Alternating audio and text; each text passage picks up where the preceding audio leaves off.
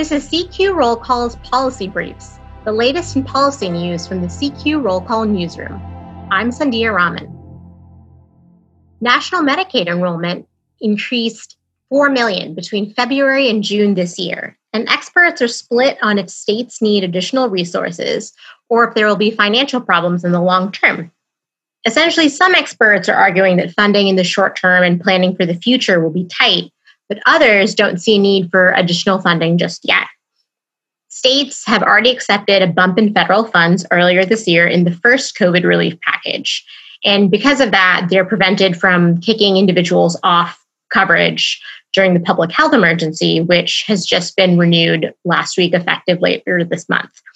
But while this ensures that more individuals have medical coverage during the pandemic that has claimed the lives of over 210,000 Americans, it also puts an additional strain on states that have struggled with revenues this year so far. The tricky issue is that states are in different economic situations. So states like New York, Nevada, and Utah have seen some of the highest increases in Medicaid and CHIP enrollment this year, according to CMS. New York officials told me they'd like more clarity on funding, while Utah said they currently don't have concerns. And then Nevada is in a different boat because they've already made some changes to address their budget shortfalls. But public health experts say it's still kind of tricky to come to a consensus.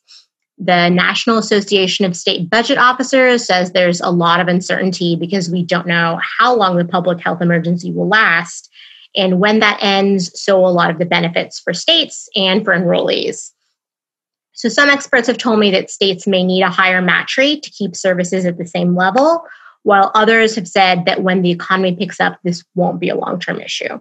So while we're waiting for a deal from Congress that could help states, states are still struggling and may be forced to make some tough choices, such as turning to rainy day funds or making budget cuts to other programs or even cutting provider payment rates.